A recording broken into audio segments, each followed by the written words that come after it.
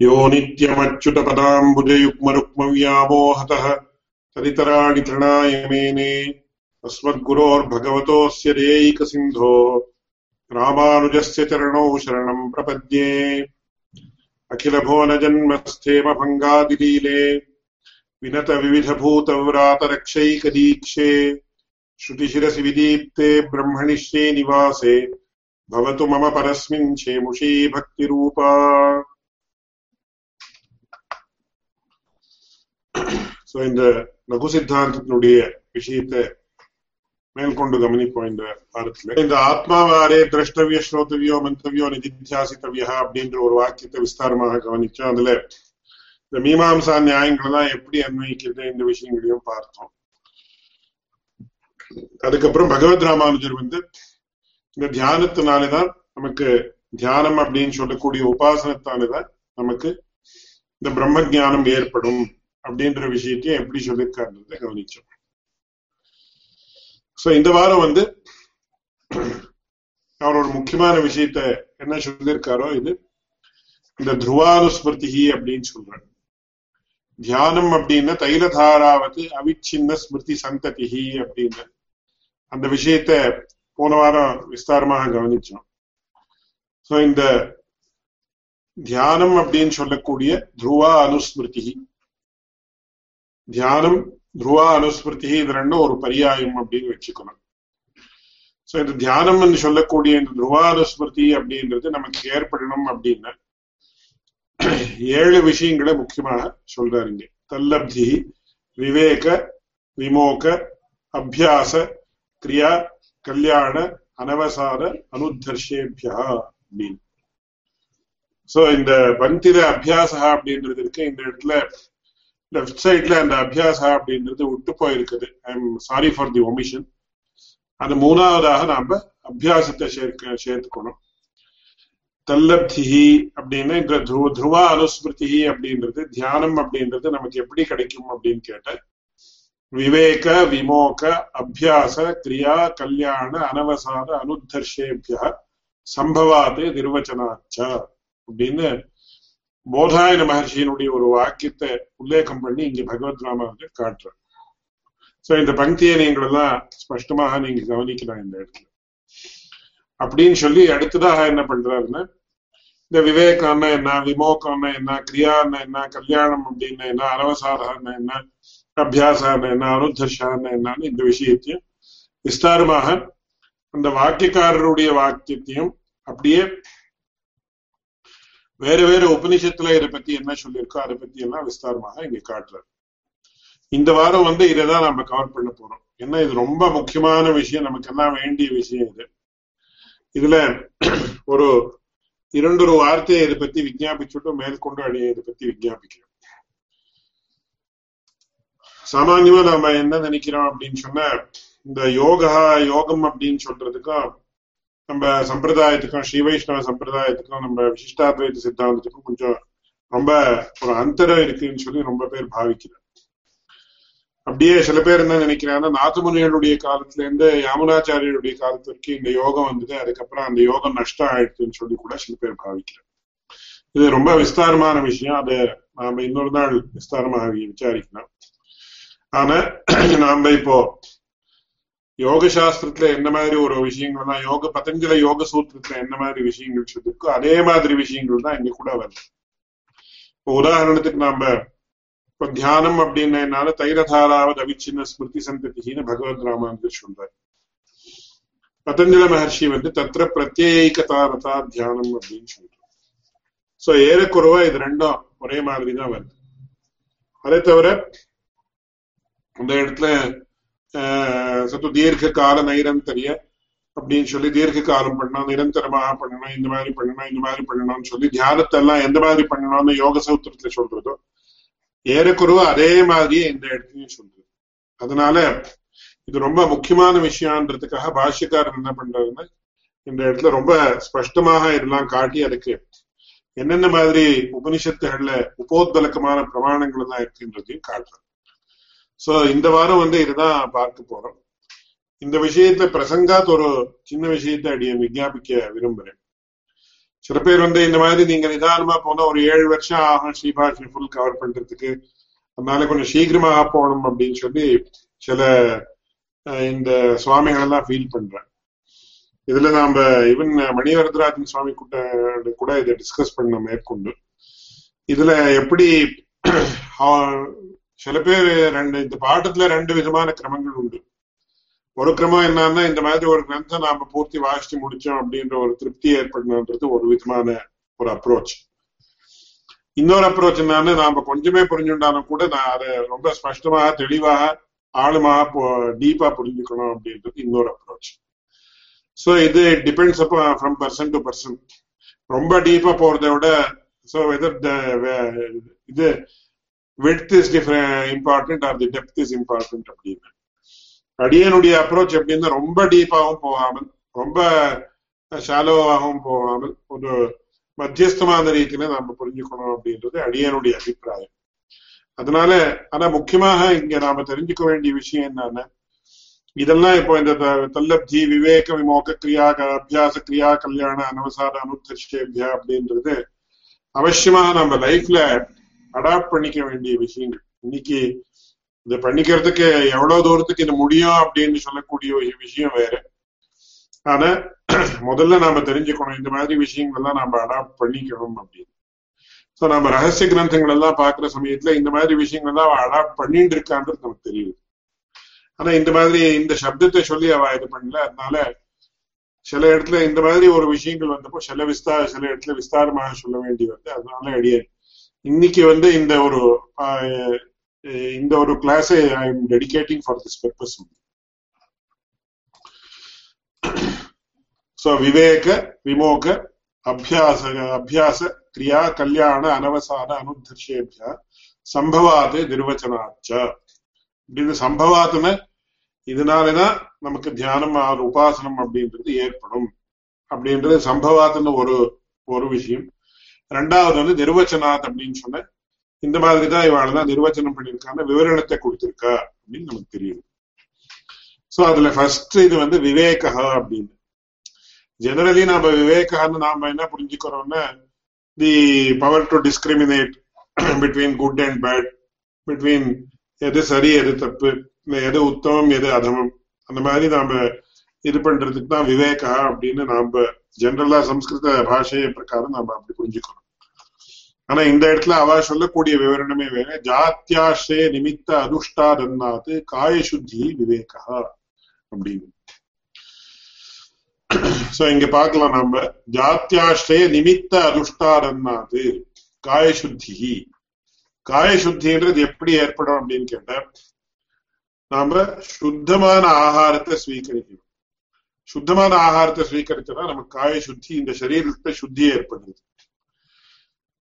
So இதை நீங்க பார்க்கலாம், purification of the body by means of consuming food that is not rendered impure in terms of jati, ashraya, nimitta.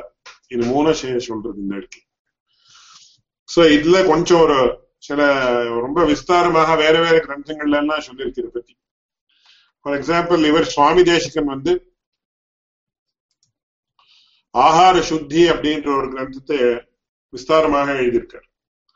அதுல எந்தெந்த மாதிரி ஆகாரத்தை ஸ்வீகரிக்கலாம், எந்தெந்த மாதிரி ஆகாரத்தை ஸ்வீகரிக்க கூடாது அப்படின்றத பத்தி ரொம்ப விஸ்தாரமாக எழுதியிருக்காரு.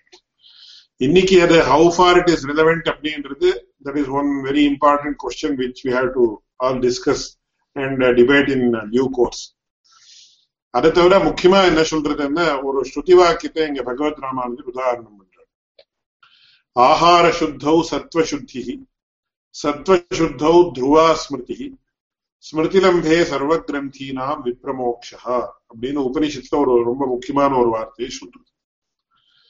இப்போ உதாரணத்துக்கு நம்ம காயத்ரி ஜபமோ இல்ல அஷ்டாட்சரி ஜபமோ பண்ற சந்தர்ப்பத்துல நமக்கு என்ன ஆகுதுன்னு, நம்ம எப்படி ஜபம் பண்ணணும் நொக்காண்ட சந்தர்ப்பத்துல உடனே நம்ம மனசு வேற இடத்துல எங்கேயோ போயிடுது. இதுக்கு காரணம் என்னன்னா, சத்வசுத்தி கிடையாது நம்ம இடத்துல அப்படின்னு. சத்வசுத்தி எதனால இல்லைன்னு சொன்னா, ஆகார சுத்தி இல்லாம இருக்கிறதுனாலே அப்படின்னு. அதனால ஆகார சுத்தம் சத்வசுத்தி, ஆகாரம் சுத்தமா இருந்ததுன்னு சொன்னா சத்துவம் அப்படின்றது சுத்தமாகும் அப்படின்னு.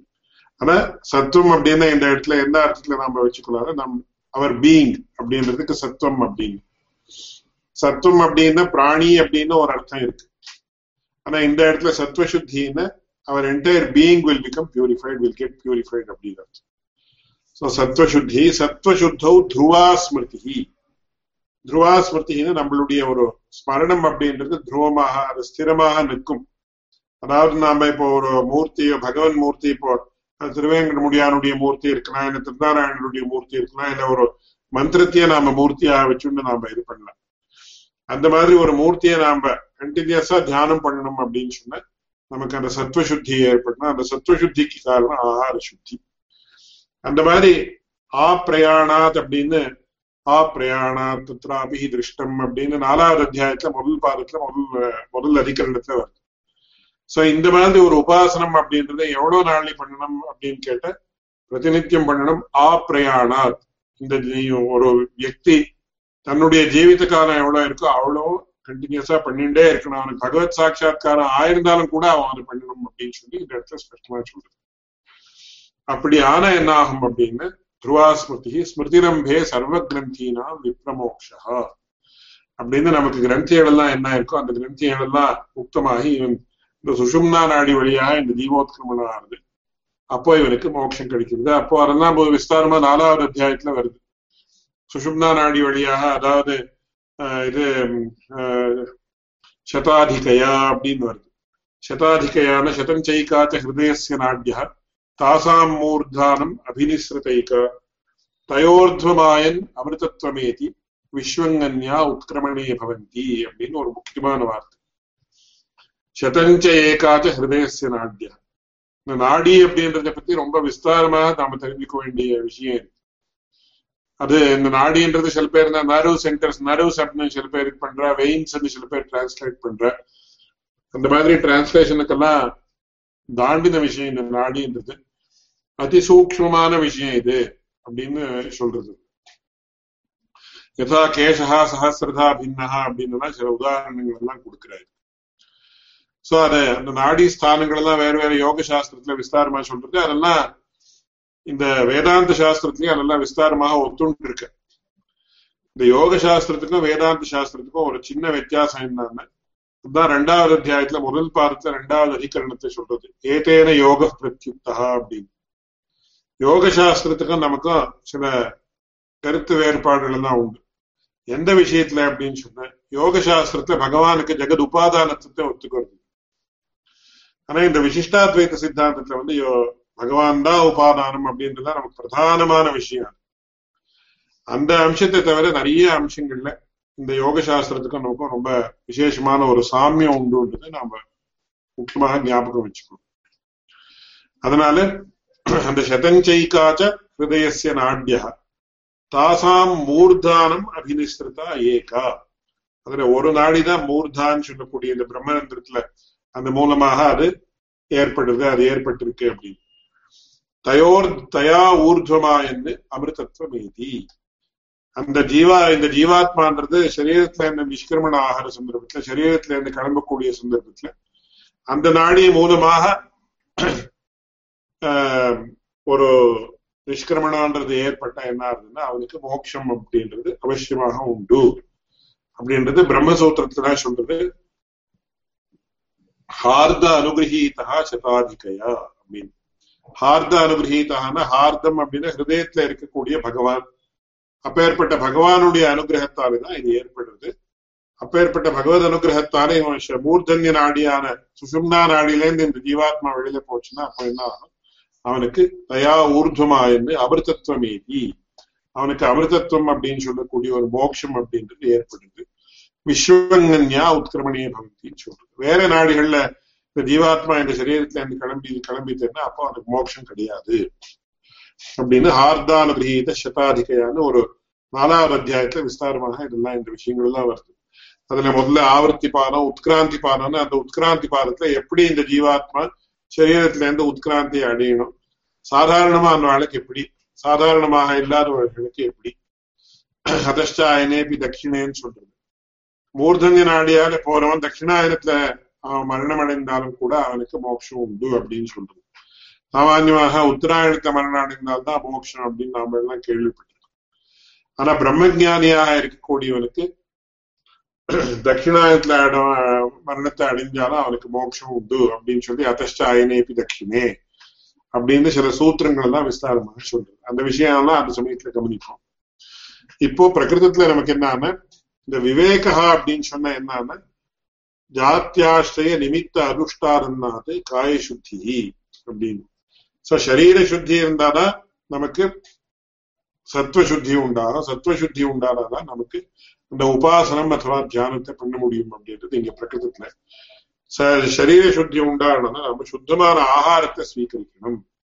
சோ அதுல ஜாதி ஆசிரிய நிமித்த அதுஷ்டாதன்னாது, அதாவது ஜாதி துஷ்டமாக இருக்கக்கூடாது, ஆசிரிய துஷ்டமாக இருக்கக்கூடாது, நிமித்த துஷ்டமாக இருக்கக்கூடாது. இது மூணு இல்லாம, இந்த மூணு தோஷங்களும் இல்லாம இருந்தா இருக்கிற ஆகாரத்தை நாம ஸ்வீகரிக்கணும். அப்படி ஸ்வீகரிச்சாதான் நம்ம சரீரத்துல சுத்தின்றது ஏற்படுது அப்படின்றத முக்கியமான விஷயம் இங்க நம்ம பார்க்கலாம். இந்த பியூரிட்டி ஆஃப் ஃபுட் பத்தியே கொஞ்சம் விஸ்தாரமாக அடியேன் இது பண்ணிருக்கேன். அது very quickly I will go through the entire thing. Foods that are rendered impure by means of jati. So jati dushtam அப்படின்றதுக்கு onions, garlic, radish, drumsticks, black grams except for sesame and that white இது பெருங்காயம் அப்படின்னு சொல்றோம், mushrooms அப்படின்னு சொல்றோம். அதாவது அதுக்கு இதுல என்ன பேரு, தமிழ்ல அதுக்கு வேற பேர் இருக்கு, கன்னடத்துல அதுக்கு நாய்க்குடை அப்படின்னு சொல்லுவாங்க. சோ இதெல்லாம் என்ன ஆகும்னா இந்த மாதிரி ஆகாரங்களை நாம சாப்பிட்டா, எஸ்பெஷலி ஆனியன் அண்ட் கார்லிக், இது ரெண்டையும் நாம கன்சியூம் பண்ண சந்தர்ப்பத்துல நமக்கு என்ன ஆகுதுன்னு சொன்னா இது தாமச ஆகாரம் அப்படின்னு கணனம் பண்ணிருக்கு. சோ அது சாப்பிட்ட உடனே சில பேருக்கு எல்லாம் ஒரு புத்தியில ஒரு தாமசத்துவம் ஏற்படுறது ரொம்ப பேருக்கு அனுபவத்துக்கு வந்திருக்கு அப்படின்னு அதை சாப்பிட்டு சொல்லியிருக்காங்க. அதே மாதிரி இந்த ரேடிஷ் இதெல்லாம் அது ஒரு முக்கியமான விஷயம். ரெண்டாவது விஷயம் என்னன்னா இந்த ஆனியன் கார்லிக் எல்லாம் சாப்பிட்ட it gives a very foul smell when people speak or when people come near. so அந்த ஒரு அசுரபின்னு சொல்லக்கூடிய ஃபவுல் ஸ்மெல் கூட இதுல எல்லாம் வருது. அதனால இதை சாப்பிடக்கூடாது அப்படின்னு சொல்லி வச்சிருக்க. அதனால இதுக்கெல்லாம் ஜாதி துஷ்டம் அப்படின்னு பேர். ரெண்டாவது இந்த கிரியா துஷ்டம் நிமித்த துஷ்டம் அப்படின்னு ரெண்டு, ஆசிரிய துஷ்டம் நிமித்த துஷ்டம் அப்படின்னு மூணு சொல்லியிருக்க. அதையே கொஞ்சம் விஸ்தாரமா நாம பண்ண சந்தர்ப்பத்துல இந்த மாதிரி வரும். சோ கிரியா துஷ்டம் அப்படின்னா food that has come in to contact with women under menstrual cycle. So அந்த சமயத்துல அவ எந்த ஆகாரத்தை தொடராளோ அதை சாப்பிட்டு அதுல ரொம்ப தீவிரமான ஒரு ஹானி உண்டுன்னு ரங்கப்பிரியா சுவாமி கூட இதை பத்தி நிறைய சொல்லியிருக்காரு. நமக்கு வெளியில இதுக்கு ஒரு சின்ன எக்ஸாம்பிள் கொடுக்கணும்னா அவர் சொல்லுவார், இப்போ சில பேர் ஸ்மோக் பண்ற, smoking is injurious to health அப்படின்றது நமக்கு எல்லாம் ஸ்பஷ்டமா தெரியும். தெரிஞ்சிருந்தாலும் கூட மேலே பார்க்கறதுக்கு ஒன்னும் வித்தியாசமே ஏற்படாது. ஒருத்தர் நிறைய ஸ்மோக் பண்ணி ஒரு 20 வருஷமோ 30 வருஷமோ அப்புறம் அவருடைய இதுல எல்லாம் எக்ஸ்ரே எல்லாம் எடுத்து பார்த்தா நமக்கு என்ன தெரியும், அந்த இதெல்லாம் அந்த மாதிரி எல்லாம் தெரியும். அந்த லங்ஸ்ல எல்லாம் என்னென்ன மாதிரி டேமேஜ் ஏற்பட்டிருக்கு என்னன்றது. ஆனா அதை மெஷர் பண்றதுக்காக there are some instruments. But இது when women are under the menstrual cycle, அவா தொட்ட ஆகாரத்தை இல்ல குக் பண்ணி சாப்பிட்ட ஆகாரத்துலயோ அந்த மாதிரி அதை சாப்பிட்ட என்ன ஆகும்ன்றதுக்கு இன்னைக்கு நமக்கு there are no scientific experiments. But அதுல ரொம்ப ஹானி உண்டு அப்படின்றது ஞானிகள் தான் சொல்லியிருக்காரு. ஆனா இன்னைக்கு in today's world how it is possible to know அப்படின்றதுதான் நிறைய கொஸ்டின்ஸ் எல்லாம் ஏற்படும். அதை பத்தி செப்பரேட்டா நம்ம டிஸ்கஸ் பண்ண இந்த கிளாஸ்னுடைய பர்வியூல அது வராது. But we have to just understand this. இது பகவத் ராமானுஜருக்கு இதை பத்தி எல்லாம் ரொம்ப தீவிரமான ஒரு இதெல்லாம் நமக்கு தெரியப்படுத்தணும்ன்ற ஒரு ஆசக்தி இருந்தது நமக்கு இருக்குன்றது நமக்கு அவருடைய கிரந்தத்தினால தெரியறதுன்றதுக்காக இதெல்லாம் அடியங்க வித்தியாபிக்கின்றது. So food that is cooked by non-Vaishnavas அப்படின்னு இது கூட நாம கொஞ்சம் விவரணத்தை நாம இது பண்ணணும்.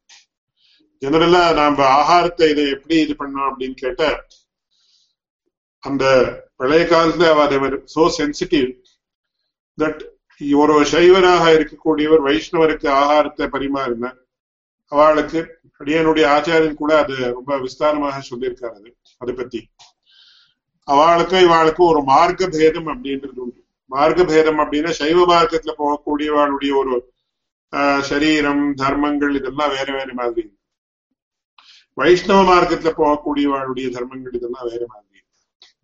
அதனால அவளோட உட்காந்து சாப்பிட்டா இல்ல அவ பண்ணினதை சாப்பிட்டா என்ன ஆகும்னா அந்த மார்க்கத்துல யார் வைஷ்ணவ மார்க்கத்துல யார் சஞ்சரிக்கிறாளோ அவளுக்கு ஹானி ஏற்படும், அவளுக்கு சிரமம் ஏற்படும், அவளுடைய தியானத்துக்கு தொந்தரவா. அதனால அந்த மாதிரி பண்ணக்கூடாது அப்படின்னு ஸ்பஷ்டமாக சொல்லியிருக்கு. ஆனா ஒன்ஸ் அகெயின் இந்த விஷயத்துலயும் நாம என்ன புரிஞ்சுக்கணும்னா இன்னைக்கு நமக்கு எந்த வித்தியாசமும் தெரியலன்னா we have entirely lost our sensitivity. அந்த மாதிரி நாம வைஷ்ணவ மார்க்கத்துல நாம சஞ்சரிக்கிறது அப்படின்னு அது ரொம்ப பெரிய விஷயமா இருக்கு இன்னைக்கு. அந்த மாதிரி யார் இருக்கா என்னன்னு கூட நமக்கு தெரியாது இன்னைக்கு. ஏன்னா சமாஷ்டயனத்திலயும் நாம என்ன சொல்றோம்னா விஷ்ணோர் மார்க்கம் பிரதர்ஷயா அப்படின்னு சொல்லி அந்த சமாஷ்டயனத்தினுடைய சந்தர்ப்பத்தை நாம கேட்டோம்னா நம்ம சங்க சக்கராங்கரத்தை பண்ணிக்கணும். அதனால இந்த வைஷ்ணவ மார்க்கம் அப்படின்றது எங்க இருக்கு இங்க எப்படி இருக்குன்னு சொன்னா அது மறுபடியும் நாம யோகிகளை தான் அது கேட்டு தெரிஞ்சுக்கணும். அந்த மாதிரி யோகிகள் யாரு வைஷ்ணவ மார்க்கத்தை சஞ்சரிக்கிறாளோ அவளுக்கு இந்த சைவாளோ இல்ல இத்தராளோ பண்ணிருக்கிற சாப்பாடு எல்லாம் சாப்பிட்டு அவளுக்கு தொந்தரவு ஏற்படும். அதனால அதுக்கு அதை நிஷேதம் பண்ணிருக்கேன். ரெண்டாவது, water that is entered impure by various means, rice and such other items that has been sold. இது கூட ரொம்ப முக்கியமான விஷயம். பழைய காலத்துல அது விக்ரீதமான அன்னம் அப்படின்னு சொன்னா அதை சாப்பிடவே கூடாது அப்படின்னு ரொம்ப பிரதானமான தர்மசாஸ்திரங்கள்ல கூட அதெல்லாம் இருக்கு. அன்ன விக்கிரயணம் அப்படின்றது ரொம்ப பெரிய தோஷம் அப்படின்னு சொல்லி சாஸ்திரங்கள் எல்லாம் சொல்லியிருக்கு. ஆனா இன்னைக்கு அன்ன விக்கிரயணம் தான் ரொம்ப விசேஷமா நடந்துட்டு இருக்கு. அது கலிகாலம் அப்படின்னு நாம இது பண்ணலாம். Food that is kept in or consumed in darkness. இருட்டுல எந்த ஆகாரம் இருக்கோ அதுக்கெல்லாம் ஏன்னா அந்த புழு பூச்சி இதெல்லாம் விழுறதுக்கு அவகாசம் இருக்கு. இந்த மாதிரி லௌகிகமான ஒரு இது கூட இருக்கு.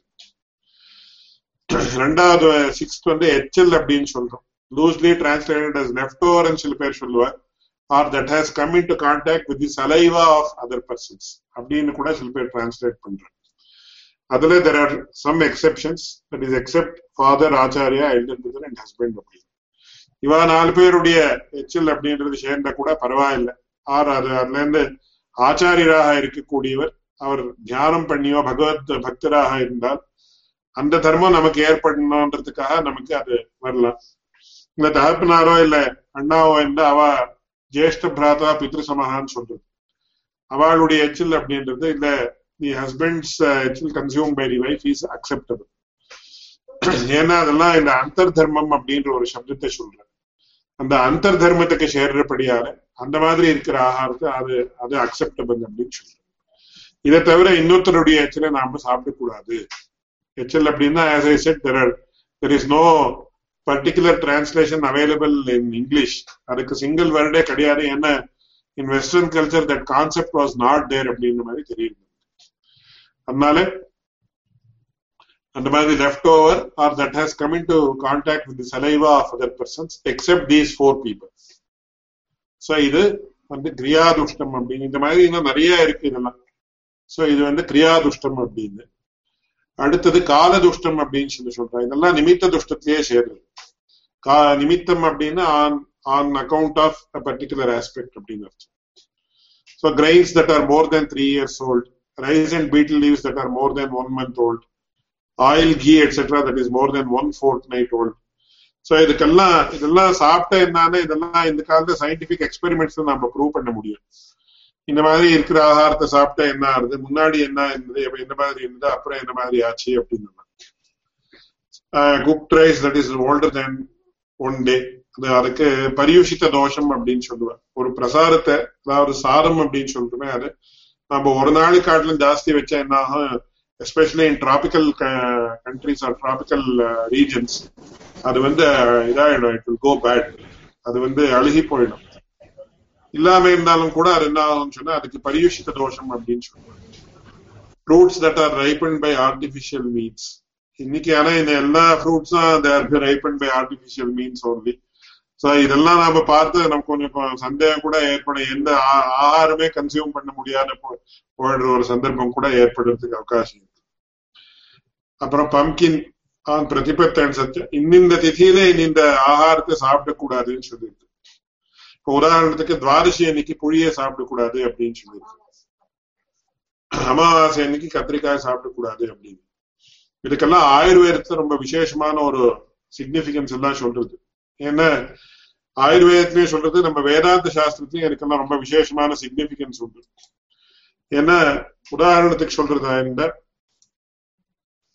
நாம இதுல என்ன பாக்குறோம்னு சொன்ன, இந்த சரீரம் அப்படின்றது பிண்டாண்டம் அப்படின்னு பேரு, இந்த உலகத்துக்கு பிரம்மாண்டம் அப்படின்னு பேரு. சோ யாரோ ஒருத்தர் சமீபத்துல அடியனுடைய ஆச்சாரியரை கேட்டார், இந்த நம்ம ஹியூமன் பாடின்றது இருக்கே, இந்த மானவ சரீரம் ஏன் 5 விரல் தான் இருக்கு, 6 விரல் ஏன் இருக்கக்கூடாது? பகவான் ஏன் இந்த மாதிரி சிருஷ்டி பண்ணா? 2 கால் இந்த மாதிரி தான் இருக்கணும், இந்த மாதிரி 2 கை இங்கதான் இருக்கணும். So every human being in this world, எவ்வளவு billions of people are there, everybody has the same, அதுல though each person is quite different from the other, அதுல அவளுடைய அமைப்பு என்று ஜெனரலா இந்த மாதிரி தான் இருக்கு. சோ இந்த மாதிரி ஏன் இந்த மாதிரி ஏற்பட்டது அப்படின்னு கேட்ட சந்தர்ப்பத்துல அவர் என்ன சொன்னாருன்னா, இது இந்த சரீரம் அப்படின்றது it is a miniature of the entire universe. இதுக்கு பிண்டாண்டம் அப்படின்னு பேரு, அது பிரம்மாண்டம் அப்படின்னு பேரு. சோ பழைய காலத்துல மகர்ஷிகள் எல்லாம் இந்த மாதிரி கிரகங்கள் எல்லாம் எப்படி இருக்கு இப்படி இருக்கு இப்படி இருக்குன்னா எப்படி அவ சொன்னான்னு சொன்ன, தங்களுடைய சரீரத்துல என்ன வித்தியாசங்கள் ஆயிட்டு இருந்ததோ, அவளுக்குள்ள அந்தர்தர்ஷனம் என்ன உண்டாயிட்டு இருந்ததோ அதை பார்த்து they were able to predict the happenings in the universe. அதனால இந்த பிரம்மாண்டத்துக்கும் பிண்டாண்டத்துக்கும் ரொம்ப க்ளோஸ் ரிலேஷன்ஷிப், ரொம்ப முக்கியமான விஷயம். நான் சாமான்யமா வேதாந்த காலக்ஷேபத்துல இந்த விஷயங்கள்லாம் சொல்ல மாட்டேன். அதனால இந்த பிரம்மாண்டத்துக்கும் பிண்டாண்டத்துக்கும் ரொம்ப விசேஷமான ஒரு ரிலேஷன்ஷிப் இருக்கிறதுனால அந்த பிரம்மாண்டத்துல என்ன ஏற்படுறதோ அதுவும் பிண்டாண்டத்துக்கு அனுகுணமாக, அந்த பிண்டாண்டத்தை we have to actually keep it in accordance with the changes in the பிரம்மாண்டம். அதுக்காக ஆயுர்வேதத்துல என்ன சொல்றதுன்னா தினச்சரியா ருத்துச்சரியா அந்த 2 விஷயத்தை சொல்றது. இந்த ஆயுர்வேதத்துல சொல்றது நமக்கு ரிலவெண்ட் இல்லை நாம நினைக்க கூடாது, வேதாந்தத்துக்கும் ரொம்ப முக்கியமான விஷயம் இதெல்லாம். சோ ரித்துச்சரியான ரித்துகள் எப்படி சேஞ்ச் ஆகுதோ, ரித்துகளுடைய சேஞ்சுக்கு அனுகுணமாக நாம நம்ம ஆகாரத்தை எல்லாம் சேஞ்ச் பண்ணிக்கணும். நம்ம ஆகாரத்தை நம்மளுடைய சரியைகள் என்னென்ன இருக்கோ அதெல்லாம் சேஞ்ச் பண்ணிக்கணும். ஆனா இப்போ நாம we are not taking any different food during any particular time. For example, இப்போ மார்கழி மாசத்துல பொங்கலை சாப்பிடணும் அப்படின்னு சொல்லியிருக்க, பொங்கல் பண்ணணும் நிச்சயம் அப்படின்னு ஒரு பழைய காலத்துல இருந்து ஒரு பద్ధதி இருக்கு. எதுக்குன்னு சொன்னா அந்த மார்கழி மாசத்துல இந்த temperature will be very much less. அந்த சமயத்துல இந்த முத்கான்னம்னு சொல்லி பயிர் சேருது பொங்கல் இல்ல, பயிரும் இந்த பயிர்த்தும் பருப்பும் சேருது. சோ அது நம்ம சரீரத்துக்கு என்னென்ன டிஷ்யூஸ் எல்லாம் டெவலப் பண்றதுக்கு வேண்டிய சில விஷயங்கள் எல்லாம் அதுல இருக்கு. இப்போ இந்த மாதிரி துவாதசி அப்படின்னு எடுத்துட்ட, அந்த துவாதசி அன்னைக்கு நாம பாரணை பண்ணணும்னு சொன்னா அந்த சமயத்துல புளிய உபயோகிக்க கூடாதுன்னு சொல்றோம்.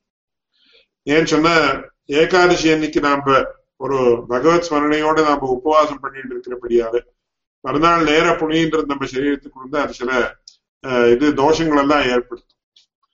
அந்த மாதிரி இந்த அபார்ட் ஃப்ரம் தட் இந்த துவாதசின்னு இந்த பிரம்மாண்டத்துல என்னென்ன சேஞ்சஸ் உண்டாருதோ அது இந்த பிண்டாண்டத்தினுடைய பேர்லயும் அந்த பரிணாமங்கள் எல்லாம் உண்டு பண்றது. அதனால இந்த திதி அன்னைக்கு இந்த ஆகாரத்தை சாப்பிடக்கூடாது, இந்த ஆகாரத்தை சாப்பிடக்கூடாதுன்னு அதெல்லாம் விஸ்தாரமாக சொல்லி. சோ ஆகார நியமத்துல இதெல்லாம் ரொம்ப முக்கியமான விஷயங்கள்.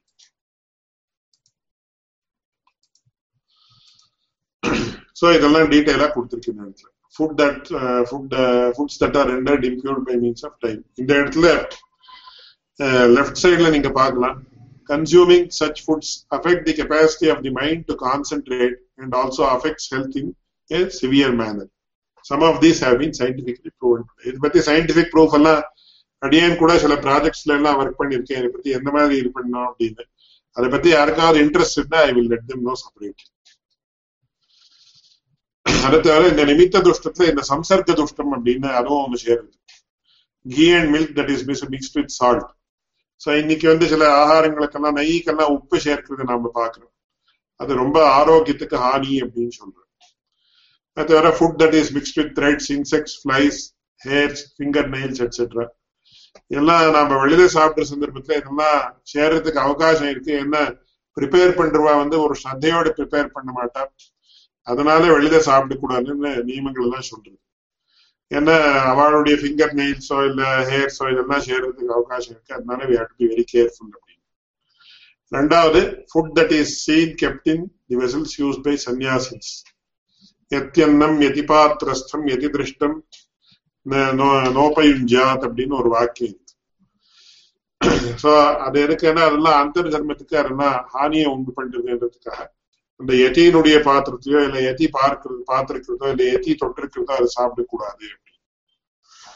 அதுக்கப்புறம் foods that are rendered impure by means of storage, எந்தெந்த பாத்திரத்துலதான் எந்தெந்த ஆகாரத்தை வைக்கணும்ன்றதுக்கு கிரமங்கள் எல்லாம் இருக்கு. இப்போ தாமிர பாத்திரத்துல நாம வெங்கல பாத்திரத்துல இளநீரை வச்சு அந்த இளநீர் உடனே கெட்டு போயிடும், அது விஷம் ஆயிடும்னு சொல்றேன். இதெல்லாம் these are all well known now today now because we have scientific proof to show this. Taste கூட வித்தியாசங்கள் எல்லாம் ஏற்படும். Honey, ghee, milk etc. kept in copper vessels, water stored in iron vessels, milk that is taken from the cow before 10 days have elapsed after it has given birth to a calf, milk that is taken from a cow whose calf has not tasted. இந்த வத்சோச்சிஷ்டம் அப்படின்னு சொல்லுவேன். இந்த பால் கறக்குறதுன்னா எங்க ஊர்ல எல்லாம் இப்போ உண்டு, எங்க சின்ன வயசுல எல்லாம் எல்லாருமே அப்படி பண்ணிட்டு இருந்தேன். இந்த கண்ணுக்குட்டி முதல்ல கொஞ்சம் சாப்பிடணும், அதுக்கப்புறம் தான் நாம அந்த பாலை எடுத்துக்கணும் மாடுல இருந்து, மறுபடியும் அப்புறம் கண்ணுக்குட்டியை சாப்பிட வைக்கணும். சோ வத்சோச்சிஷ்டமாக இருந்ததான் அந்த பாலை நாம சுவீகரிக்க முடியும். அப்போதான் அந்த பாலுக்கு சுத்தி இல்லைன்னா அது அசுத்தமான பால் அப்படின்னு சொல்லுவாங்க. ஆனா இன்னைக்கு என்ன ஆயிருக்குன்னா நம்ம டைரிஸ்ல இல்லைன்னா வாங்குறப்போ வெஸ்டர்ன் மெத்தட் என்னன்னு, as soon as the cow give birth to a calf, it is separated and taken away and it is reared separately. ரொம்ப பெரிய ஆணி அடியனுடைய ஆச்சாரியின் அடிக்கடி இது மாதிரி சொல்லுவார். இந்த மாதிரி இருக்கிற மாடுடைய பால் சாப்பிட்றதுனாலதான் நமக்கு எல்லாம் புத்தி கெட்டு போயிருக்கு அப்படின்னு அடிக்கடி சொல்லுவார். அதுக்கப்புறம் foods that are rendered impure by means of various causes, milk, curds etc. that are sold by Brahmins. பிராமணால் இந்த ஒரு க்ஷீர விக்கிரயம் ததி விக்கிரயம் இதெல்லாம் பண்ணவே கூடாது அப்படின்னு சொல்றது.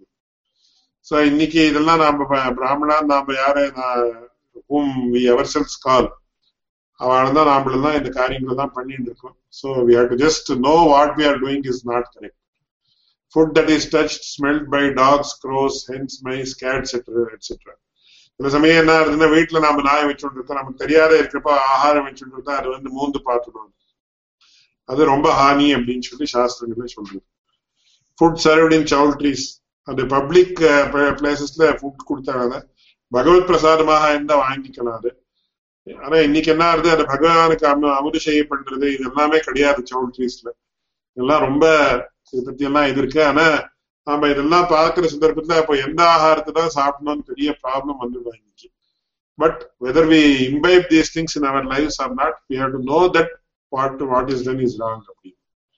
Food that is not brought through the main door from other places. யாராவது திருடி ஆகாரத்தை கொண்டு வந்தாங்க அதை சாப்பிட்டா கூட நமக்கு ரொம்ப தீவிரமான ஒரு ஹானி ஏற்படுது, நம்ம புத்தியினுடைய ஒரு functioning it will be affected severely அப்படின்னு. Food that is cooked with his own consumption in mind. Te tvagam bhunjate papaha ye pachanti atma karanat அப்படின்னு பகவத்கீதையில சொல்லி. சோ இந்த மாதிரி இந்த ஆகார சுத்தியை பத்தியே ஒரு பெரிய ஒரு தீசிஸ் எழுதுனா அவ்வளவு விஷயம் இருக்கு.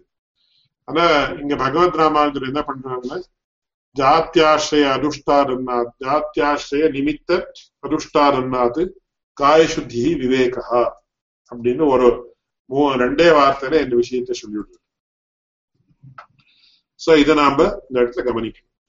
சோ விவேகா அப்படின்றதுக்கு இந்த அர்த்தத்தை நாம பார்த்தோம். மேற்கொண்டு விமோகா, being unassailed by desires and associated vices. So vimoka அப்படின்னா இந்த இதுல கூட முன்னாடியே ஒரு இதுல வந்தது. விமோகா காம அனபிஷ்வங்கா சாந்த உபாசீதா இது நிர்வச்சனம். அதனால நமக்கு இந்த பகவத்கீதையில இதை பத்தி ஒரு வார்த்தை சொல்றது. கர்மேந்திரியாணி சம்யம்ய ய ஆஸ்தே மனசா ஸ்மரன்னே இந்திரியார்த்தான் விமூடாத்மா மித்யாச்சார சௌச்சியதே அப்படின்னு. கர்மேந்திரியாணி சம்யம்யா கண் மூடின்னு உட்காந்து இருக்கா, எல்லாம் இது பண்ணிட்டு இருக்கான், but continuously is thinking about some worldly desires or worldly objects. அந்த மாதிரி இருந்த இந்திரியார்த்தான் விமூடாத்மா மித்யாச்சார சௌச்சியதேன்னு சொல்லு. அதனால காம அனபிஷ்வங்கா விமோகா அப்படின்னா he should not be assailed by desires and associated vices. Or it might be so many things போகங்கள் இந்திரிய போகங்கள் அப்படின்னு நாம என்ன சொல்றோமோ அது. அதுக்கப்புறம் அபியாசஹ constant and repeated association with the object of meditation. நாம சாமான்யமா என்ன ஆனா நாம ஒரு ஜெபமோ எதுவோ பண்ற சந்தர்ப்பத்துல நமக்கு என்ன ஆகுதுன்னு சொன்னா அந்த சமயத்துல இது நம்ம mind it keeps on wavering. So wavering இருக்கிற mind once again we have to bring it back to the object of meditation. It might be a mantra or it might be a particular form of the supreme lord. இதுக்கு அபியாசஹ அபியாசஹ அப்படின்னு பேர். அதுக்கப்புறம் கிரியா performance of பஞ்சமஹா யஜ்ஞாஸ் அப்படின்னு. இதுல ரெண்டு முக்கியமான விஷயத்தை நம்ம புரிஞ்சுக்கணும் இந்த விஷயத்துல. கிரியா அப்படின்னு சொன்ன இந்த மீமாம்சா சாஸ்திரம் பூர்வ மீமாம்சா சாஸ்திரம் பூர்வ காண்டத்துல சொல்லக்கூடிய விஷயங்கள் அதுக்கும் கிரியான்னு சொல்ற. ஆனா அந்த இந்த கபிஞ்சல யஜ்ஞம் அந்த யஜ்ஞங்கள் எல்லாம் வரதுனால பகவத் ராமானுஜர் என்ன பண்றாருன்னா பஞ்சமஹா யஜ்ஞாத் அனுஷ்டானம் சக்தித கிரியான்னு ஒரு வாக்கியத்தை எடுக்கிறார் இந்த இடத்துல. அதனால பஞ்சமஹா யஜ்ஞங்கள் அப்படின்னு இந்த பஞ்சமஹா யஜ்ஞம் அப்படின்றத பத்தியே கொஞ்சம் விஸ்தாரமாக சொல்லணும். அதை பத்தி அடியேன் இன்னொரு நாள் விஸ்தாரமாக விஞ்ஞாபிக்கிறேன். ஏன்னா நாம எந்த இந்த பஞ்சமஹா யஜ்ஞத்துல இன்னைக்கு if a person has time of about half an hour or 1 hour அந்த மாதிரி எப்படி பண்ணணும் அப்படின்னு அது எல்லாமே பஞ்சகால பிரகாஷான்னு ஒரு கிரந்தம் உண்டு. அந்த கிரந்தத்துல ஆரம்பத்துல இருந்து ஒரு व्यक्ति கார்த்தால எழுந்த உடனே எந்த மாதிரி எழுந்திருக்கணும், அப்புறம் எப்படி இது பண்ணணும், அவன் இந்த சௌச்சாதிகள் எல்லாம் எப்படி இது பண்ணிக்கணும், எப்படி தீர்த்தம் ஆடணும், எப்படி இது பண்ணணும், ஆகாரத்துல இருந்து ஆரம்பிச்சு ராத்திரி படுத்துக்கிற வரைக்கும் என்னென்ன காரியங்கள் தான் பண்ணுமோ அதுக்கெல்லாம் இந்த பஞ்சகால பராயணான்னு பழைய காலத்துல சொல்லுவார். அந்த மாதிரி ஆரம்பத்துல இருந்து ராத்திரி வரைக்கும் என்னென்ன பண்ணணும் அப்படின்றத பத்தி எல்லாம் விஸ்தாரமாக எழுதியிருக்கு. ஆனா இன்னைய நாள் நாம அதெல்லாம் பண்ண முடியுமா? when we are going for jobs and things like that, how to do it அப்படின்னு ஒரு மணி நேரத்திலேயே இந்த பஞ்சமஹாயஜ்ஞங்களை எந்த மாதிரி பண்ணணும் அப்படின்றத நாம we can adopt it to our lifestyle also. அதை பத்தி இன்னொரு நாள் விஸ்தாரமாக விஞ்ஞாபிக்கிறேன். அதுக்கப்புறம் கல்யாணம் சத்ய ஆர்ஜவ தயா தான அஹிம்சாக கல்யாணானி அப்படின்னு போதாயன மகர்ஷியினுடைய வாக்கியம். சத்தியம் அப்படின்றது ட்ரூத், நாம பொய் சொல்லக்கூடாது என்றது ரொம்ப முக்கியமான விஷயம். ஒரு சமயத்துல அடியனுடைய ஆச்சாரியனை கேட்டேன், பொய் சொல்லக்கூடாது அப்படின்னு சொல்றோம் இன்னைக்கு, இஸ் இட் பாசிபிள் டுடே அப்படின்னு ரொம்ப முக்கியமான விஷயம். அதுக்கு அவர் ஒரு வார்த்தையை சொன்னார், பொய் சொல்லக்கூடாது அப்படின்னா பொய் சொல்லாமே இருக்கிறது ரொம்ப பெரிய விஷயம், ரொம்ப ஆனா ரொம்ப சிரமமான விஷயம். அப்போ நாம இந்த சத்தியத்தை எப்படி how to imbibe our satya in our lives அப்படின்னு கேட்ட, முதல்லயே நான் பொய் சொல்றதை பூர்த்தியா விட்டு விடுறேன்னு நாம இது பண்ண முடியாது. அந்த சமயத்துல நாம என்ன பண்ணணும் அப்படின்னு சொன்னா we have to fix some limitations. சாமான்யமா நான் கார்த்தாலே 6 மணில இருந்து 7 மணி வரைக்கும் பொய் சொல்ல மாட்டேன் அப்படின்னு ஒரு கால நியமத்தை ஏற்படுத்திக்கிறது முன்னாடி. அதுக்கப்புறம் ரெண்டாவது தேச நியமம், நான் என்னுடைய பெருமாள் சந்நிதியில உட்கார்ந்து இருக்கிற சந்தர்ப்பத்துல பொய் சொல்ல மாட்டேன், இல்ல என்னுடைய ஆச்சாரியனுடைய கிரகத்துல இருக்கிறப்போ பொய் சொல்ல மாட்டேன், இல்ல இன்னதாவது கோயில்ல இருக்கிறப்போ நான் பொய் சொல்ல மாட்டேன் அப்படின்னு தேச நியமம் முதல்ல ஏற்படுத்திக்கிறது. அப்புறம் வியக்தி நியமம், அடியனுடைய ஆச்சாரியனோடையோ இல்ல எங்க அப்பா அம்மாவோடய நான் பொய் சொல்ல மாட்டேன், இல்ல எனக்கு யார் பூஜ்யாளா இருக்காளோ அவளோட பொய் சொல்ல மாட்டேன். இந்த மாதிரி gradually we have to imbibe this quality of satya. இது ரொம்ப முக்கியமான விஷயம், அடிக்கடி சொல்லுவார். சத்தியம் வதா தர்மம் சரான்னு முதல்ல அந்த இதுல தைத்திரியோபனிஷத்துல உபதேசம் பண்றப்போ சத்தியம் வதான்னு அர்த்தம் சொல்றாரு. அதனால சத்தியம். ரெண்டாவது ஆர்ஜவம், இந்த ஸ்ட்ரைட் ஃபார்வர்ட்னஸ், ரிஜுத்துவம் அப்படின்னு ரிஜுன்னு சொல்லுவார். சம்ஸ்கிருதத்துல ரிஜு வக்ரான்னு 2 சப்தத்தை உபயோகப்படுத்தும். ரிஜுன்னா ஸ்ட்ரைட் அப்படின்னு, வக்ரம்னா அது கர்வ்ட் அப்படின்னு அர்த்தம், ஸ்கியூட் அப்படின்னு அர்த்தம். சோ ஸ்கியூ இருக்கிறதுக்கு வக்ரம் அப்படின்னு பேரு, ரிஜுன்னா ஸ்ட்ரைட் அப்படின்னு. சோ இந்த ரிஜோஹோ பாவஹா ஆர்ஜவம் அப்படின்னா ஸ்ட்ரைட் ஃபார்வர்ட்னஸ், பிராங்க்னஸ் அப்படின்னா நாம இங்கிலீஷ்ல என்ன சொல்றோமோ அதுக்கு தான் இந்த ஆர்ஜவம் அப்படின்னு பேரு. மூணாவது தயா. இந்த தயான்றதை பத்தி ரொம்ப கண்ட்ராவர்சிஸ் எல்லாம் இருக்கு. பரதுக்க துக்கித்துவம் தயான்னு சொல்லுமா, பரதுக்க நிராதிகீர்ஷா தயான்னு சொல்லுமா அப்படின்றது ரொம்ப அதை பத்தி நிறைய விசாரங்கள் தான் நடந்திருக்கு. ஆனா ஸ்பஷ்டமாக பகவத்கீதையில என்ன சொல்றதுன்னா தயா பூதேஷுன்னு பூத தயான்னு சொல்றாரு. ராமாயணத்துல நாம பாக்குறோம் வியசரேஷு மனுஷ்யானாம் பிரிஷம் பவதி துக்கிதா அப்படின்னு. ஒருத்தருக்கு துக்கம் ஏற்பட்டிருக்குன்னா உடனே எனக்கு ரொம்ப தீவிரமான ஒரு அனுகம்பா, கிருபா தயா அனுகம்பா சியாத் அப்படின்னு. சோ தீவிரமான துக்கம் ஏற்படணும். துக்கம் ஏற்பட்டு அவளுடைய அந்த துக்கத்தை போக்குறதுக்கு பிரயத்னமும் உண்டாகணும். அதனால பரதுக்க துக்கித்துவமும் உண்டு, பரதுக்க நிராஜிகீர்ஷியும் உண்டு. துக்கம் ஏற்பட்டு சும்மா துக்கம் ஒன்னே என்ன போராது, நிராஜிகீர்ஷா அப்படின்றது ஏற்படுது. அதனால இது இப்படிதான் நாம இது இந்த மாதிரிதான் சொல்லி நாம அதுக்கு ரொம்ப தீவிரமான ஒரு ஸ்டான்ஸ் அடாப்ட் பண்ண வேண்டியது இல்லைன்னு தோன்றது. Because both are aspects of daya. ஏன்னா ராமாயணத்திலயும் அந்த மாதிரி சொல்றது, வேற கிரந்தங்கள்லயும் அந்த மாதிரி சொல்றது. மொத்தத்துல இன்னொருத்தருக்கு துக்கம் ஏற்பட்டிருக்குன்னா உடனே அவன் அப்படியே கரைஞ்சு போகணும். கரைஞ்சு போய் as an effect of that he automatically undertakes some steps to help them come away from that துக்கம். அதனால அது தயா. அதுக்கப்புறம் தானம். தானம் அப்படின்றது ரொம்ப முக்கியமான ஒரு, இதெல்லாம் கல்யாணானின்னு சொல்லியிருக்க. கல்யாணம் அப்படின்னா இதுதான கல்யாணம் மங்களம் சுபம் அப்படின்னு. நமக்கு ஒரு இந்த பகவத் தியானம் அப்படின்றது, பகவத் உபாசனம் அப்படின்றது சரியாக ஏற்படணும்னு இந்த குவாலிட்டிஸ் எல்லாம் நமக்கு இருக்கணும் அப்படின்னு ரொம்ப முக்கியமான சொல்றது. அதனால இப்போ ரொம்ப ஒரு person is a very miserly person, ரொம்ப அதுக்கு கஞ்சன் ஒரு அந்த மாதிரி ஒரு இது மென்டாலிட்டி நமக்கு இருந்தா நாம யாருக்கும் எதுவுமே கொடுக்கிற ஒரு இது அபியாசம் நமக்கு இல்லைன்னு சொன்ன, அப்போ அந்த தானம் அப்படின்ற குணம் இல்லைன்னா இந்த உபாசனம் அப்படின்றது நமக்கு ஏற்படாது. அதுக்கப்புறம் அஹிம்சா அப்படின்னு. இந்த அஹிம்சான்றதை பத்தியும் பகவத் ராமானுஜருடைய ஒரு கான்செப்டே இட் இஸ் எக்ஸ்க்ளூசிவ். சோ அதை பத்தி கூட விஸ்தாரமாக விஞ்ஞாபிக்கணும். அதுக்கு சில இன்ஸ்டன்சஸ் எல்லாம் சொல்லி விஞ்ஞாபிக்கிறதுக்கு விஷயங்கள் தான் இருக்கு. இன்னொரு தான் விஞ்ஞாபிக்கிறேன். ஏன்னா ஹிம்சா அப்படின்னா என்ன அப்படின்றத பத்தி பகவத் ராமானுஜர் அவருடைய சில கதைகள் எல்லாம் உண்டு. அவருடைய ஜீவனத்துல எப்பேற்பட்ட சரித்திரங்கள் எல்லாம் ஏற்பட்டது, என்ன மாதிரி ஆச்சுன்னு அதெல்லாம் நாம பார்க்கிற சமயத்துல நமக்கு ஹிம்சான்னு என்ன, அஹிம்சான்னு என்ன அப்படின்னு நமக்கு அதெல்லாம் தெரியும். அதுக்கு அடியனுடைய ஆச்சாரியன் கூட ஒரு ரொம்ப விசேஷமான சில கதைகள் தான் சொல்லி அதை விஸ்தாரமா விவரிச்சிருக்கார். அதை இன்னொரு நாள் விஞ்ஞாபிக்கிறேன். அதனால இது இவ்வளவு கல்யாணானி அப்படின்னு சொல்லி விவேக விமோக அபியாச கிரியா கல்யாண அனவசாத. அடுத்தது அனவசாத, absence of depression, melancholy, dejection, gloominess etcetera அப்படின்னு. இத யோக சூத்திரத்தையும் ரொம்ப ஸ்பஷ்டமாக ரொம்ப விசேஷமாக இந்த அனவசாதத்தை சொல்றது. இந்த சரணாகத்தில கூட ரட்சிஷ்யதி விஸ்வாசான்னு ஸ்பஷ்டமா சொல்றது. அதாவது இப்போ சில பேர் என்ன சொல்லுவான்னு சொன்னா, நான் இவ்வளோ பெருமாள் இடத்துல பக்தி எல்லாம் பண்ணேன், பகவான் எனக்கு ஒரு சௌக்கியமா ஏற்படுத்தல அப்படின்னு சொல்லுவேன். பிரதிநித்தியம் நான் 20 வருஷமா விஷ்ணு சாஸ்திரநாமம் சொல்லிட்டு இருக்கேன், எனக்கு ஒண்ணுமே நல்லதே ஆகலையே, எனக்கு லைஃப்ல இந்த மாதிரி ரொம்ப சிரமங்கள் தான் ஏற்படுது அப்படின்னு சொல்லுவான்.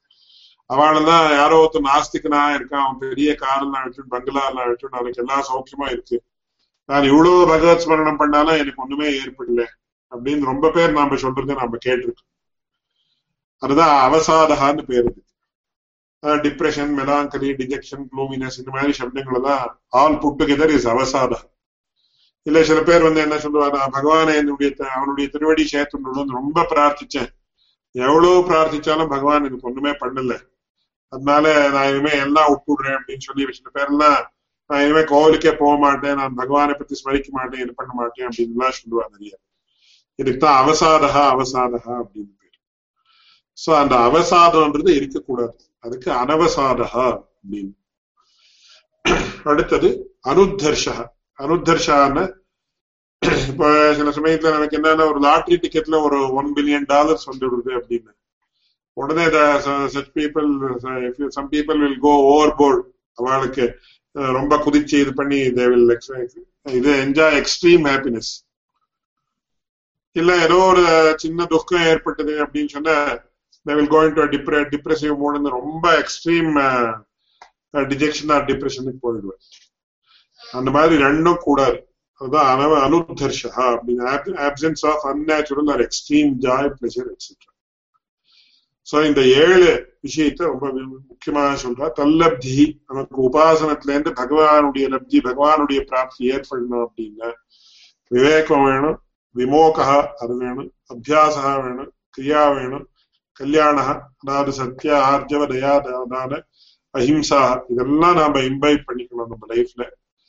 அனவசாதா, absence of depression, melancholy, dejection, gloominess, etc. அனுத்தர்ஷா, absence of unnatural or extreme joy, pleasure, etc. So இதெல்லாம் நமக்கு ஏற்பட்டாதான் நமக்கு தல்லப்தி, அந்த பகவானுடைய பிராப்தின்றது ஏற்படும். இது எதுக்காக பகவத் ராமானுஜன் சொல்லியிருக்காருன்னா, சாமான்யமா சில பேர் என்ன சொல்லுவாங்க, நான் இது பண்ணிட்டு இருக்கேன், இந்த மாதிரி எந்த ஆகாரத்தை வேணுமாலும் சாப்பிடலாம், இது பண்ணலாம், இந்த மாதிரி இருந்தாலும் கூட நமக்கெல்லாம் எல்லாம் ஏற்படும் அப்படின்ற மாதிரி சில பேர் பாவிக்கிறார். பகவானுடைய கிருப்பை அப்படின்றது அது அபரிமிதமான கிருப்பை, அதுல சந்தேகமே கிடையாது. ஆனா நாமளும் நம்ம கர்த்தவியம் என்ன இருக்கோ அந்த கர்த்தவியத்தை நாம பண்ணணும் அப்படின்றது பகவத் ராமானுஜருடைய அபிப்பிராயம் இதனால தெரியுது. அதனால இத இன்னொரு முக்கியமான நியாயத்தை சம்ஸ்கிருதத்தை சொல்றேன். சர்வம் வாக்கியம் சாவதாரணம் அசக்தி பாதகே. அவதாரணம் அப்படின்னா அதை ஸ்ட்ரெஸ் பண்ணி சொல்றது. தல்லப்தி விவேக விமோக கிரியா கல்யாண அபியாச கிரியா கல்யாண அனவசார அனுத்தர்ஷேபிய அப்படின்ற வாக்கியத்துக்கு நாம ஒரு அவதாரணத்தை சேர்த்துனோம்னா அனுத்தர்ஷேபியா ஏவா அப்படின்னு சேர்த்துக்கணும் அப்படின்னு சில வியாக்கியானங்கள்ல சொல்லியிருக்கு. அடியேன்னு சொல்ல வியாக்கியானத்தையே சொல்லல, இந்த மூலபாவ பிரகாஷிகா இத்தியாதி வியாக்கியானங்கள்ல அப்படின்னு சொல்லியிருக்கான்னு ஒரு இடத்துல உல்லேகம் பண்ணப்பட்டு. அதனால இதெல்லாம் வந்தாதான் நமக்கு, அதாவது ஆகார சுத்தியம் வேணும், அப்படியே விமோகா வேணும், கிரியா வேணும், எந்த காரியத்தையும் பண்ணாலேயே நமக்கு பகவான் கிருப்பை பண்றா அப்படின்னு சொன்ன அது வேற அர்த்தத்துல. அதனால இதெல்லாம் we have to essentially imbibe all these qualities. கொஞ்சம் கொஞ்சமா by putting in special efforts we have to do all these things அப்படின்றது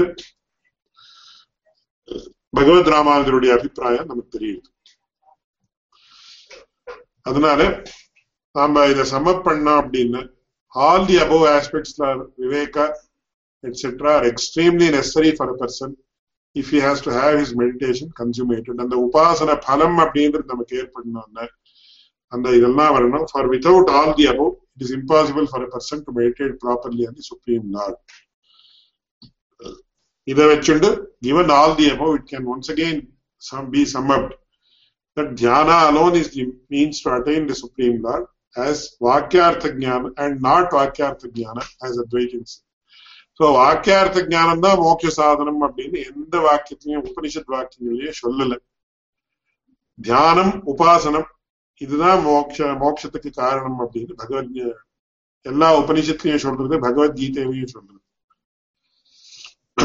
அதை தவிர இந்த நாம முன்னாடி பார்த்தோம் பஞ்சமகா யஜ்ஞங்களுடைய அனுஷ்டானம் ரொம்ப முக்கியம் அப்படின்னு. அதனால further karmas performance of duties ordained in the Vedic texts are imperative and unavoidable.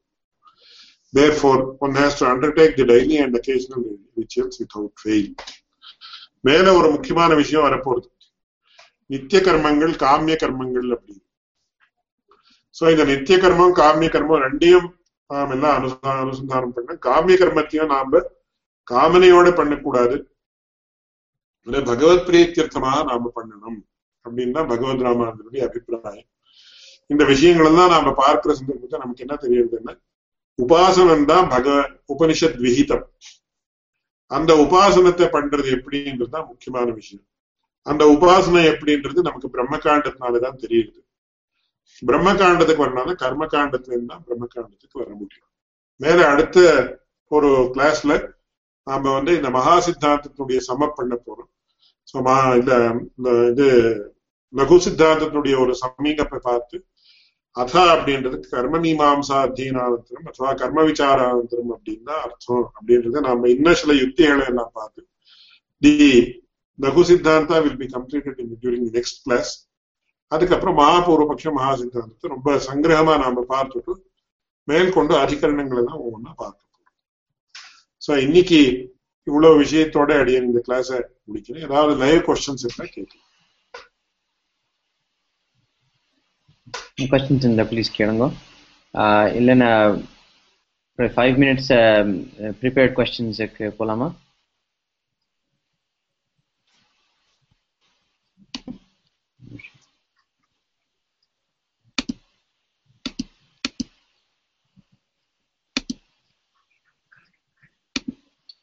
தெரியுதா?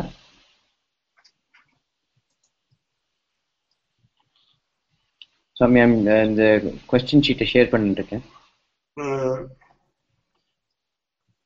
In chapter 12 of the Gita, titled Bhakti Yoga from verses 30, several qualities about 20 years says those having those are dear to him. Are these more important to than Jnana? ரொம்ப முக்கியமான விஷயம் இது. 12 கீதையில 12வது அத்தியாயத்துல பகவான் நிறைய விஷயங்களை சொல்றார். அதைததப்ய சக்தோசி கர்த்தும் மத்யோகமாஸ்ரிதா சர்வ கர்ம ஃபலத்யாகம் குரு ததः குரு யதாத்மவான், அப்புறம் அபியாசேப்ய சமர்த்தோசி அப்படின்னு, இது முடியாத என்ன இது பண்ணு, இது முடியாத என்ன இது பண்ணு, இது முடியாத என்ன இது பண்ணு, இது முடியாத என்ன இது பண்ணு அப்படின்னு. So he gives 4 or 5 different alternatives. அடியனுடைய ஆச்சாரியன் இந்த 12வது அத்தியாயம் தான் கீதையினுடைய சாரம் அடிக்கடி சொல்றது. உதாரணத்துக்கு அதைததப்ய சக்தோசி கர்த்தும் மத்யோகமாஸ்ரிதா சர்வகர்ம ஃபலத்யாகம் ததः குரு யதாத்மவான் அப்படின்னு வருது. இல்ல மத்கர்ம பரமோ பவா அப்படின்னு வருது. இதுல இப்ப யாரோ ஒருத்தர் தியானம் பண்ண முடியல, அவர் என்ன பண்ணணும்? உட்கார்ந்து தியானம் பண்ணணும் அப்படின்னு உட்கார்றாரு, அவருக்கு தியானம் பண்றதுக்கே முடியல. he is not able to sit even for 1 or 2 minutes. அப்போ என்ன பண்ணா மத்கர்ம பரமோ பவான்னு வருது. மத்கர்ம பரமஹான்னு அதான் நம்ம ஸ்ரீவைஷ்ணவ சம்பிரதாயத்துல கைங்கரியம் அப்படின்னு சொல்றது. எந்த பலத்தையும் அபேட்சிக்காது பகவானுக்காக நான் ஒரு காரியத்தை பண்றேன் அப்படின்னு. இப்ப யாரோ ஒருத்தர் என்ன சொல்றாருன்னா, நான் நித்தியம் ஒரு துளசி மாலையை துளசியை நானே பறிச்சுட்டு போய் நான் பகவானுக்கு அர்ப்பிக்கிறேன். So that is all I can do அப்படின்னு சொல்றாரு. சோ அது மத்கர்ம பரமோபவான்னு பகவத் கைங்கரியத்தை ஈடுபடுறதுன்னு வச்சுக்கணும். சோ இந்த மாதிரி வேற வேற ஆல்டர்னேட்டிவ்ஸ் எல்லாம் சர்வ கர்ம பலத்தை எல்லாம் எனக்கு கொடுத்துடு அப்படின்னு பகவான் சொல்றாங்க. சோ இதுல இந்த தெரிஞ்சவா எந்த மாதிரி இதுக்கு வியாக்கியானம் பண்ணிருக்காங்க, ஒருத்தர் நித்தியம் இந்த மாதிரி கைங்கரியம் பண்ணிட்டே இருந்தான்னா, ஒரு ஸ்ரத்தையா பண்ணான்னா ஆட்டோமேட்டிக்கா அவனுக்கு இந்த தியானத்துடைய ஒரு மார்க்கம் ஏற்படுறதுக்கு என்ன வேணுமோ அதெல்லாம் அவனுக்கு அடிச்சு அப்புறம் தியானம் பண்ணி அவன் அதுக்கப்புறம் தான் இது பண்றான் அப்படின்னு. ஏன்னா இதுல இந்த விஷயத்துல ரொம்ப சூக்ஷ்மமான நிறைய விஷயங்கள் இருக்கு. It can lead to so many differences of opinion. ஆனா நமக்கு யாமுனாச்சாரியருடைய வார்த்தையை யாரும் நம்ம நிராகரணம் பண்ண முடியாது. ஏன்னா பக்தி யோகா, பக்தி தான் பிரதானமான மார்க்கம் பகவத் ராமானுஜர் சொல்லிவிட்டார். அந்த பக்தி யோகான்னு என்ன அப்படின்னா யாமுனாச்சாரியர் அதை எப்படி டிஃபைன் பண்ணிருக்காருன்னா, பக்தி யோகா பரைகாந்திய பிரீத்தியா ஏகாந்திய பிரீத்தியா தியானாதிஷு ஸ்திதின்னு சொல்லியிருக்காரு. சோ அந்த பக்தி யோகம் அப்படின்றது நமக்கு ஏற்படணும், தியானம்ன்றது ஏற்படணும், உபாசனம் அப்படின்றது அந்த உபாசனான்ற ஸ்திதி நமக்கு ஏற்படணும்ன்றது ஸ்பஷ்டமா தெரியும். சோ இதெல்லாம் நாம இன்னைக்கு பண்ணக்கூடிய கைங்கரியங்கள் இதெல்லாம் என்ன ஆகுதுன்னா, அது ultimately it will lead to dhyana அப்படின்றது அவளுடைய அபிப்பிராயம் அப்படின்னு அடியனுடைய ஆச்சாரியன் சொல்லியிருக்காரு. எதனால அப்படின்னு சொன்னா, நாம உதாரணத்துக்கு இப்போ கோயில்ல ஆர்த்தி பண்றோம் உடனே நாம என்ன சொல்றோம், பகவானே அப்படின்னு. ஆழ்வார்கள் கூட என்ன சொல்றாங்கன்னா, நெஞ்சென்னும் உள்கண்ணேல் காணும் உணர்வு அப்படின்னு சொல்றாங்க. நெஞ்சென்னும் உள்கண்ணேல் காணும் உணர்வு என்று ரொம்ப முக்கியமான நிறைய பேர் பூர்வாச்சாரியாலும் அந்த நம்ம அருளிச்செயல் வியாக்கியானங்கள்ல இந்த ஒரு வார்த்தையை நிறைய பேர் இது பண்ணிருக்கு. சோ நம்ம மாம்சச்சு அபிவீக்ஷதேதம் அப்படின்னு வேற வேற இந்த புராண வாக்கியங்கள் தான் இருக்கு. அதனால இந்த பாஹ்யமான கைங்கரியங்கள் எல்லாம் என்ன ஆனோம்னா, நெஞ்சென்னும் உள்கண்ணேல் காணும் உணர்வுன்னு அதான் தியானம், வேறு ஒண்ணு. அந்த சக்ஷுக்கு கோச்சரமாகக்கூடிய அந்த பகவத் ஸ்வரூபம் என்ன இருக்கோ அதுதான் தியானம். சோ இந்த மாதிரி 12வது அத்தியாயத்துல சொல்லக்கூடிய இந்த சாதனங்கள் எல்லாம் ultimately it will lead to dhyanam தான் அவனுடைய அர்த்தம். சோ தத்துவத்ரயம் பிரதி சங்கரா கிமுக்தவான், போதாயனா கிமுக்தவான், ராமானுஜா கிமுக்தவான், சங்கிரஹேண சமாதானானி அபேட்சியந்தி.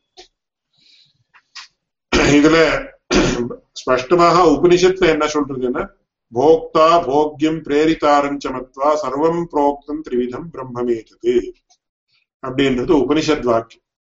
சுவாமி, இந்த சம்ஸ்கிருதம் வாக்கியம் கொஞ்சம் டிரான்ஸ்லேட் பண்ணி சொல்றீங்களா? தத்துவத்ரயம் பிரதி சங்கரஹா கிமுக்துவான்னு சங்கராச்சாரியர் என்ன சொல்லியிருக்கார், போதாயனர் என்ன சொல்லியிருக்கார், ராமானுஜர் என்ன சொல்லியிருக்கார், சங்கிரகமா சொல்லுங்க அப்படின்னு கேட்டிருக்கார். சோ சங்கராச்சாரியர் இதை பத்தி என்ன சொல்லியிருக்காருன்னு அடியனுக்கு இப்போ உடனே அவருடைய வாக்கியத்தை கோட் பண்றதுக்கு எனக்கு தெரியல, அதை நான் விசாரித்து சொல்றேன். அதை பத்தி பகவத் ராமானுஜர் என்ன சொல்லியிருக்காருன்னா, சிதச்சிதீஸ்வர விசிஷ்டம் பிரம்மா அப்படின்னு இதுல கூட மங்கள ஸ்லோகத்துல கூட அவர் சொல்றார். அசேஷ சிதச்சித் வஸ்து சேஷினே சேஷசாயினே நிர்மலானந்த கல்யாண நிதையே விஷ்ணவே நமஹான்னு ஒரு வேதாந்த தீபத்திலேயோ வேதாந்த சாரத்திலேயோ ஆரம்பத்துல அவர் சொல்றார். அசேஷ சிதச்சித் வஸ்து சேஷினே சேஷசாயினே நிர்மலானந்த கல்யாண நிதையே. சோ அசேஷ சிதச்சித் வஸ்து சேஷத்துவம் பகவானுக்கு. சோ இந்த சித் அச்சித் அப்படின்ற ரெண்டு வஸ்து இருக்கு, இது ரெண்டும் சேஷம், பகவான் சேஷி. சோ இது மூணு வஸ்து தான் இருக்கு. அதனால தத்துவத்ரயம் அப்படின்ற தத்துவத்ரயவாரத்தை பகவத் ராமானுஜர் ஸ்பஷ்டமாக சொல்லியிருக்கார் நிறைய இடத்துல. இது சிரஜித் விசிஷ்டம் பிரம்ம ஏகமேவ தத்துவம், சிரஜித் விசிஷ்டம் பிரம்ம ஏகமேவ தத்துவம் நிறைய நம்ம பூர்வாச்சாரியர்கள் வேதாந்த தேசிகர் கூட சொல்றாரு. அதனால இதுக்கு ஆதாரம் என்னன்னா, உபனிஷத் ஆதாரம் என்னன்னா, போக்தா போக்யம் பிரேரிதா. போக்தான ஜீவாத்மா, போக்யம்னா அச்சித்து, பிரேரிதா பரமாத்மா. சோ போக்தா போக்யம் பிரேரிதாரஞ்சமத்வா சர்வம் புரோக்தம் திரிவிதம் பிரம்மமேதது. இதுவும் போக்தாவும் போக்கியமும் கூட பிரம்மன் தான், அதாவது பிரம்மத்தினுடைய பரிணாமம் தான் அப்படின்னு நமக்கு ஸ்பஷ்டமா தெரிய போறது மேல. அதனால பகவத் ராமானுஜர் இந்த மாதிரி சொல்லியிருக்காரு. அசேஷ சித்வஸ்து சேஷினே சேஷசாயினே நிர்மலா அந்த கல்யாண விதையே விஷ்ணுவே நமஹான்னு நமக்கு சித்தாந்தத்துக்கு பிரதானமான அம்சங்கள் 3 அம்சங்களை இங்க சொல்லியிருக்காரு. அதுல தத்துவத்ரயம் அப்படின்றது நமக்கு எப்படி தெரியுதுன்னா, அசேஷ சித் வஸ்து சேஷினே பிரம்மணே விஷ்ணவே அப்படின்னு நமக்கு தெரியுது. அதனால சித்து அச்சித்து ஈஸ்வரம் இது 3 தான் தத்துவம் அப்படின்றத பத்தி பகவத் ராமானுஜர் சொல்லியிருக்காரு. சங்கராச்சாரியர் இதை பத்தி ஸ்பஷ்டமா எங்க சொல்லியிருக்காருன்னு இப்போ எனக்கு தெரியல, அதை பத்தி விசாரிச்சு நான் சொல்றேன். சோ போதாயனருடைய ஒரு வாக்கியத்தை அனுசரிச்சுதான் இது சொல்லியிருக்காரு. எல்லா இடத்துலயும் விற்த்திகார வாக்கியம் அப்படின்னு போதாயன விற்த்தியினுடைய வாக்கியத்துல உல்லேகம் பண்றார் பகவத் Ramanujar. Though microscopic objects like germs and bacteria have Atman, it is clear from science that these germs are amalgamations of proteins and cells. If so, where exactly does one draw a line in distinguishing between a Chetana Vastu and a Chetana Vastu? இதை பத்தி இன்னொரு நாள் விஸ்தாரமாக இது பண்ணா, ஏன்னா there are so many aspects that are to be taken into consideration. அதனால இது எப்படி ஜீவன் அப்படின்னா என்ன அப்படின்றத பத்தி இப்போ நம்ம சரீரத்திலேயே அசங்கியாத்தமான செல்ஸ் எல்லாம் இருக்கு. ஈச் செல் ஹேஸ் ஒரு, அதுல எல்லா செல்லையும் ஒரு சைத்தன்யம் இருக்குன்றது நமக்கு இன்னைக்கு தெரியும். ஏன்னா இன்னைக்கு குளோனிங் இதெல்லாம் வந்திருக்கிற சந்தர்ப்பத்துல என்னன்னா, ஒவ்வொரு செல்ல இருந்தா அந்த another human being, identical human being or another being, living being can be created அப்படின்றது நமக்கு இன்னைக்கு தெரிஞ்சிருக்கு. அதனால அதுல இருக்கக்கூடிய சைத்தன்யத்துக்கும் நம்ம சரீரத்துல இருக்கக்கூடிய சைத்தன்யத்துக்கும் என்ன வித்தியாசம் உண்டா இல்லையா, அதுவும் இதுவும் ரெண்டும் ஒன்னேயா இல்ல வேறையா அப்படின்றதுலாம் ரொம்ப ககனமான விஷயங்கள். அது அடியனுடைய ஆச்சாரியன் இடத்துல இந்த விஷயங்கள் எல்லாம் சில விஷயங்களை அடியன் சர்ச்சை பண்ணிருக்கேன். அதனால அதை பத்தி செப்பரேட்டா நம்ம we can have a discussion about that because it's a very deep issue and it cannot be mentioned in few words. Apart from that, even we may require a lot of our inward and inner development to understand these things. While refuting non-Advaita, contemporary Advaita Acharya in the discourse attributes Vyavahara Dashai for non-Advaita concept and claims that shrIbhAShyam propounded Advaita based on Paramartha Dashai. Please clarify with respect to Laghu Siddhanta. இப்போ இதை பத்தி ரொம்ப விஸ்தாரமாக சொன்னா, அவ என்ன சொல்றான்னா சத்துவம் திரிவிதம் அப்படின்னு சொல்ற. பிராதிபாசிகம், வியாவகாரிகம், பாரமார்த்திகம் அப்படின்னு. சோ சத்துவம் திரிவிதம். முதல்ல பிராதிபாசிகம் அப்படின்னு தட் இஸ் பேஸ்ட் ஆன் ஒரு பிரதிபாசம்னா அது இல்லாம இருந்தாலும் இருக்கிற மாதிரி தெரியுது. அதுக்கு எக்ஸாம்பிள் என்ன கொடுக்குறான்னா ரஜ்ஜு சர்ப்பம் அப்படின்னு. அதாவது ஒரு ரோப், ஒரு கயிறை பார்த்து நாம சர்ப்பம் இருக்குன்னு நினைச்சுட்டார். வாஸ்தவமாக அங்க சர்ப்பம் இல்லை, ஆனா சர்ப்பம் இருக்கிற மாதிரி தெரியுது. அப்படி இருக்கிறத என்ன சொல்றோமோ அதுக்கு பிராதிபாசிக சத்தா அப்படின்னு சொல்றோம். பிரதிபாச மாத்திரம், கன்னடத்துல தோரிக்கை அப்படின்னு சொல்றேன். உங்களுக்கு இருக்கிற மாதிரி தெரியுறது ஆனா வாஸ்தவமாக இல்லை. அது பிராதிபாசிக சத்தா.